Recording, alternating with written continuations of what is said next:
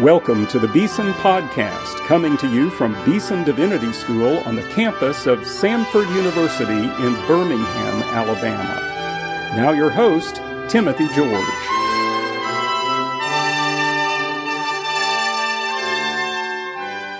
Welcome to today's Beeson Podcast. We're coming to you today from San Antonio, Texas, where we've been involved with the Evangelical Theological Society. That's an annual meeting of scholars in New Testament theology and church history and all the theological disciplines. We meet once a year. It's a wonderful time for meeting old friends and networking with scholars. And I have the pleasure today of talking to one of the speakers at this conference, a friend of ours for a long time, Dr. Karen Jobes. Karen, welcome to the Beeson Podcast. Well, thank you, Dr. George. It's a pleasure and privilege to be here. Now, I want to tell people just a little bit about your academic work and background, and then I'm going to ask you to introduce yourself and in particular tell us how you came to faith in Christ. I think people will find that a fascinating story. Karen Jobes is Professor Emerita of New Testament Greek and Greek Exegesis at Wheaton College. She was the Gerald F. Hawthorne Professor of New Testament Greek and Exegesis. For those of you who don't know that name, Dr. Hawthorne was one of the great scholars of biblical studies, taught at Wheaton for many years. Before that, she taught at Westmont College in California and also Westminster Theological Seminary in Philadelphia. So she has made the rounds, as we say, in a lot of important academic evangelical institutions. She's a wonderful scholar, written a number of books. We're going to talk about some of those today. But let's begin, Karen, by asking you just to say a little bit about your own background and how you came to faith in Jesus Christ. Well, I came to faith in Christ made an adult commitment to faith in Christ between my junior and senior years of college, and I'll let you guess how many years ago that was, but we're counting decades at this point. When two friends became Christian, and they gave me two things to read over the summer break. One was a copy of Hal Lindsey's late great Planet Earth, and the other was a tract that contained the Gospel of John, which happened to be in the then new translation of the NIV. So over the summer, I read Hal Lindsey's book, and that kind of put the fear of God in me because that was a book about the return of Christ and the end of time as we know it, that he believed would happen sometime in the very near future, in the 80s perhaps. And then the Gospel of John reminded me that Jesus loves me. And so it was a combination of those ideas that led me to an adult commitment to faith in Christ. Now, since then, I no longer follow Hal Lindsey's way of interpreting the Bible, but I often think how it's wonderful that God can use even a crooked stick in our lives to do his perfect purposes. So I'm thankful for that. But the Gospel of John remains at the top of my favorite New Testament book lists, and I'm actually about to launch on writing commentary on John's Gospel, so I'm looking forward to that work. John is my favorite Gospel, too. I mean, it just draws you in, doesn't it? It's powerful and colorful, and it makes you fall in love with Jesus. I think it does. In a wonderful way. Well, you have an interesting background in that you didn't really begin your academic work in biblical studies. You worked in physics and computer science. We don't always think of those as good preparatory disciplines for doing the kind of work you've done. Tell us about that transition. Well, from a very early age, I was just in love with physics and astrophysics in particular. I had hoped to go on and get a PhD in astrophysics and work in that field. And so when I got to college, I decided to major in physics, minor in math. And then after college, life happens and bills to pay and all of that. So I got a job doing computer programming at a physics lab, Princeton University's Plasma Physics Lab, which was a great opportunity as I look back on it. And decided, because I had no formal training in computer science, that I would go get a master's degree in computer science from Rutgers University. And so I worked for about 12 years in the field of scientific computer programming. During that time, my church invited me to teach adult Sunday school. And I started teaching books of the Bible and very, very quickly realized two things. Firstly, there was so much I did not know about the Bible, about the history and how to interpret it, and I just felt like I really wanted a deeper understanding. And secondly, I realized that I was enjoying preparing and studying and teaching the Bible even more than I was enjoying my job working in scientific computing. So after actually a couple of years, it took my husband and I to pray through and process what we felt the Lord was nudging us to. I quit my job and started my work on a master's in biblical studies at Westminster Theological Seminary, thinking that I would probably just get my master's and go back into computing and be a better Sunday school teacher and have more personal edification and knowledge of Scripture. But the Lord had a different plan. I'm glad I didn't know all of it at the time. I would have been too intimidated to probably continue, but it was while I was at Westminster that the Lord began to develop in me a vision for teaching in a Christian college or seminary and go on for my PhD. And that was affirmed by my professors and my pastor. And so I ended up getting a PhD, but not in astrophysics. Yeah. But I think, studying God's special revelation in Scripture and studying His general revelation in the universe satisfies a similar kind of need in our hearts, I think. So. Yeah. The medieval theology talked about the two books, the book of nature, the book of Revelation, yes. and that they are to be read in tandem, yes. one with another. So there's a long history of people doing what you've done. Yeah, and I've never found that science and faith are, at its root, antithetical. I think that, in fact, to think scientifically and to think theologically often engage in very fruitful ways. Now, I think I first got to know you well when you gave some lectures at Beeson some years ago on the book of 1 Peter. You were writing a commentary at the time on 1 Peter, and you give these wonderful lectures, very amazing, scintillating discussion of that text. Now, that's been some years ago, but I remember a lot of that was what I would call deeply exegetically textured. It was, you were delving into the text and finding insights there that a surface reading may not easily present. Could you say a little bit about exegesis itself? A lot of your work is exegetically focused and driven. What is exegesis? And then if you want to, tell us what 1 Peter is about. Okay, thank you. Well, exegesis is involving a very close reading of the biblical texts in the original languages. And that involves understanding the genres, the ancient genres of how they functioned in the cultures from which they were written. It involves understanding the language of Hebrew and Greek, the syntax, and how to understand the text at a very detailed level. And so that's always been a great joy of mine. My mind tends to work more analytically than synthetically, so when I had to choose between exegesis and theology, I thought I would do a better job with exegesis.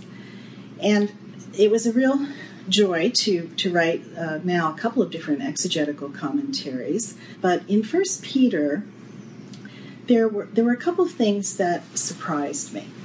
Because we all know, we think we know a book of the Bible because we've read it in English many times and heard sermons and so forth. But firstly, 1 Peter is not, or was not at that time, preached on in the American church as much as it is in some other countries. And secondly, by taking this very slow, detailed analysis of the text, I learned a couple of things that have really stayed with me.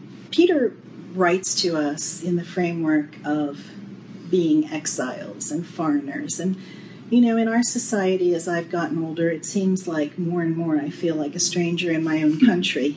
So I think that is a theme that's going to resonate with more Americans as we go forward than perhaps American Christians as we go forward than it has in the past. But, when we think about Jesus and the heart of the gospel, throughout church history, there's been debates as to what is really the true significance of the incarnation. And some people would say, well, he was a great moral teacher. His parables, he teaches us how to live. We have a lot of common ground with other world religions because of that, perhaps. But for Peter And I'm finding, like for the writer of Hebrews and other books of the New Testament, Jesus' words are important and they are instructive. But for Peter, the heart of the Christian gospel is Jesus' death on the cross. He bore our sins in his body on the cross. A very emphatic repetition of that in 1 Peter chapter 2. And Peter quotes from the suffering servant song of Isaiah 53, and he quotes from it the Greek translation of the Old Testament. And the Greek translation of the Hebrew of Isaiah 53 already has built into it an amplification of the theme of atonement. And that translation was produced by Jewish translators centuries before Jesus was born. So that's interesting. And he picks up on that theme of atonement. And he says, this is really the heart of what the significance of Jesus Christ is, his redemptive death on the cross. And then in that same passage, and he says, to bear up under unjust suffering, to bear up suffering for doing good. To this you were called. And when I read that, I had to step away from my writing for a month or two because it was such a startling idea to me. You know, I had the thought, I think, that Jesus suffered so we don't have to. And here Peter was saying exactly the opposite thing. Because Jesus suffered, he left an example for us to follow in his footsteps. So that got me thinking about, you know, how would this play out in our own lives? Because fortunately, many of us in North America have lived in a society where we're not really suffering in serious persecution for our faith, as some Christians are around the world.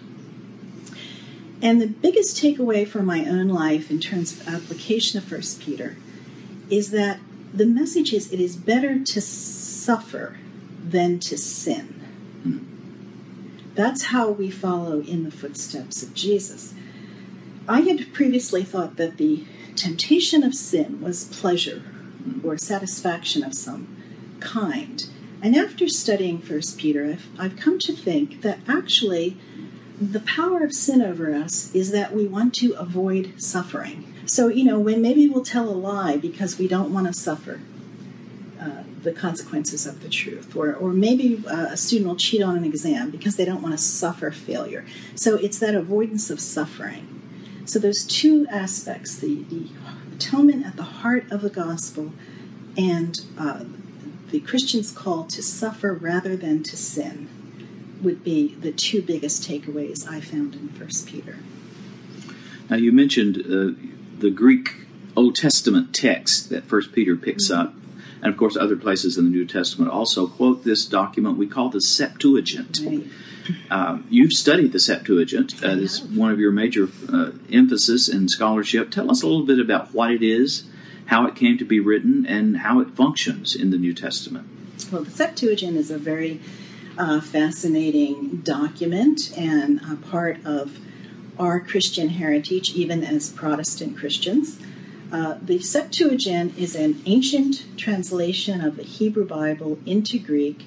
It began to be produced, we think, about 2.5-3 centuries before the birth of Christ in Alexandria, Egypt. And the first part of the project was to produce a translation of the Pentateuch. It was probably the first major translation from one language into another that ever happened in the world. Then as other books of the Old Testament were translated into Greek, by extension they came to be called the Septuagint as well. Now the word Septuagint is derived from the Latin word for the numeral 70, Septuaginta. And the reason for that is the tradition is that the Pentateuch was originally translated by 70 or maybe 72 translators. We have both numbers in the traditional stories of how the translation was produced. And this was done in Alexandria by tradition? Alexandria, Egypt. Where there was a strong Jewish community. Very large Jewish population living in diaspora outside of the Holy Land. So that makes a lot of sense because Jews living in the Greek-speaking culture after a generation or two could not fluently read the Hebrew text, and The Septuagint came to be the Old Testament used by diaspora Judaism. It's really important for us as Christians, I think primarily in one way because the New Testament writers, they're writing in Greek, their books and letters, and they want to quote Scripture. They would naturally quote the Greek Old Testament, the Greek translation that was available to them at that time. So we find in New Testament exegesis how important it is to look at and to understand the translation of the Hebrew into Greek as part of the exegetical process in the New Testament. And there are other things. It gives us a glimpse into how Jewish translators understood the Hebrew text, because all translation has a bit of interpretation in it. It gives us a glimpse at the Hebrew text that was used for the basis of translation and how that compares to the Hebrew text we have today. So there are many, many fascinating aspects to Septuagint studies. I have a hard question for you. Is the Septuagint inspired? Is it the divine word of God? I mean, especially when it's quoted in the New Testament, which we certainly believe is the divine word of God. Right. Answer that question if you can. Yeah, well, I think Protestant doctrine of Scripture does not permit any translation to be considered as inspired. Certainly providentially guided by the Spirit, and God can use even bad translations for His purposes. But that throughout church history has been debated. Augustine, for instance, St. Augustine, believed that both the Hebrew text and the Greek translation, known as the Septuagint, and only that Greek translation, were in fact both inspired by God. And he and Jerome got into quite a bit of an argument about that. And Jerome did not buy into the inspiration of the Septuagint, and he translated his Vulgate from the Hebrew text. But of course, even today, Eastern Orthodox Christianity does rely heavily on the Septuagint as their canonical text. So as Protestants, we don't accept the inspiration of the Septuagint, but even so, I think we can respect it and appreciate it in ways greater than most of us have, being brought up in the Protestant church. And you've written a book about the Septuagint, Discovering the Septuagint, a guided reader. Would you recommend that book to Bible students generally? If they can read Greek, yes. I have two books published on Septuagint. One was written with Dr. Moises Silva, Invitation to the Septuagint, and a large part of that book is for people who don't read Greek or Hebrew and who want a more general introduction to the Septuagint, as well as a large part of it there for people who do appreciate the Greek and Hebrew languages. But the book that you've just referenced is my most recent book that came out last spring, and it's intended to help students, particularly who've had a couple of semesters of New Testament Greek, take that next step into reading the Septuagint, which is a larger corpus of material and has a vastly greater vocabulary than we learn in New Testament Greek. And so it's a selection of Greek Old Testament texts from 9 books of the Old Testament, presented with vocabulary definitions and syntactical glosses and explanations, a little bit of historical background that would help the reader who wants to get into reading the Septuagint actually have an aid and a resource that would guide them. Yes, and so the 2 books, the more basic one is called Invitation to the Septuagint, and that would be, if you're not a particular reader of Greek or Hebrew, that would be a good introduction for you. And then for those who can deal with the Greek a little bit, Discovering the Septuagint. Right. Mm-hmm. So wonderful. Now, I want to ask you about what you're doing now and what you plan to do. You told me, I think, before we began the podcast that you're starting to work on the Gospel of John. I was glad to hear that. That's my favorite Gospel, John. what's interesting to you about John? Well, I do have a commentary out on John's letters, and so it seems that going from there to John's Gospel was the next logical step. I think partly because John's Gospel was so instrumental in bringing me to faith in Christ as an adult. That's always had a very, very special place in my heart. I'm fascinated by the structure of John's Gospel, the 7 I am statements and the 7 signs, and how to really understand them as signs we need to get into the Old Testament background of those. And so that always excites me because I love both the Old and New Testaments. And the very, very high Christology of John, and the way he presents Jesus as God, and yet he has to solve this really difficult problem of being a Jewish man, and how do you present Jesus as God and uphold the doctrine of monotheism? So that's the theme that I want to really explore more deeply in John's Gospel, is how does this Trinitarian God, even though that word's not used in John's Gospel or in the New Testament, how does John present that concept to his readers while still affirming and upholding the doctrine that there is only, one God? So I'm looking forward to what I'll learn there. It's wonderful. I'll look forward to your commentary. I want to ask you one more question, because you mentioned, I think you did, when you were talking about how you came to faith in Christ, that it was the NIV, the at that time, newly translated New International Version. Of course, since then, the NIV has been revised, and you've been a part of the committee on Bible translation for the New International Version. Just give us a little update on the NIV, how what's happened to it since you first read it in terms of the revision, and how it's doing today as a Bible translation. Well, I consider my work on the NIV translation one of God's great providences in my life. The privilege of having come to Christ through reading the NIV translation of John decades ago, and then finding myself on the translation committee many years later has always been a very meaningful thing to me, and I'm grateful to God. The CBT, the Committee on Bible Translation, is a committee of 15 biblical scholars, both Old and New Testaments. Since I came onto the committee in 1996, we're not doing a new translation, of course. We are revising and updating the existing NIV, and our revision came out in 2011. And there are 2 reasons where we need to do updating.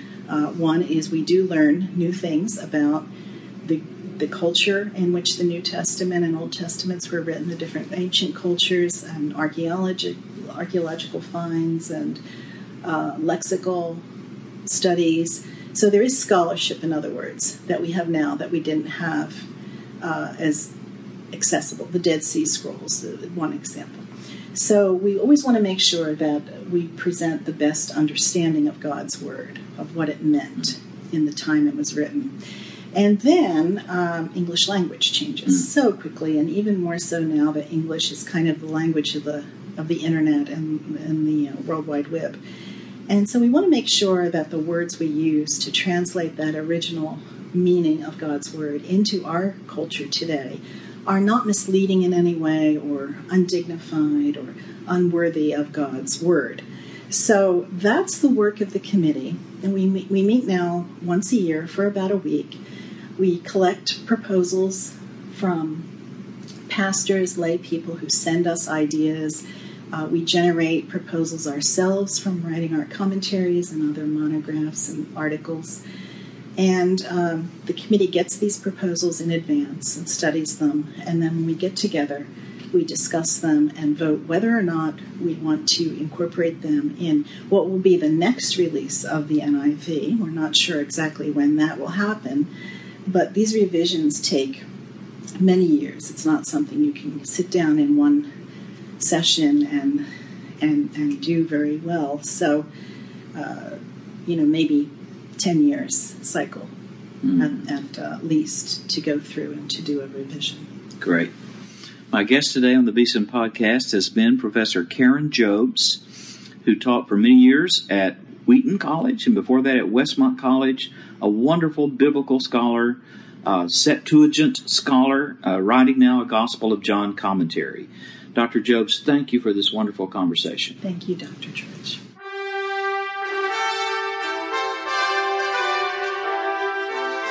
You've been listening to the Beeson Podcast with host Timothy George. You can subscribe to the Beeson Podcast at our website, BeesonDivinity.com. Beeson Divinity School is an interdenominational evangelical divinity school training men and women in the service of Jesus Christ. We pray that this podcast will aid and encourage your work, and we hope you will listen to each upcoming edition of the Beeson Podcast.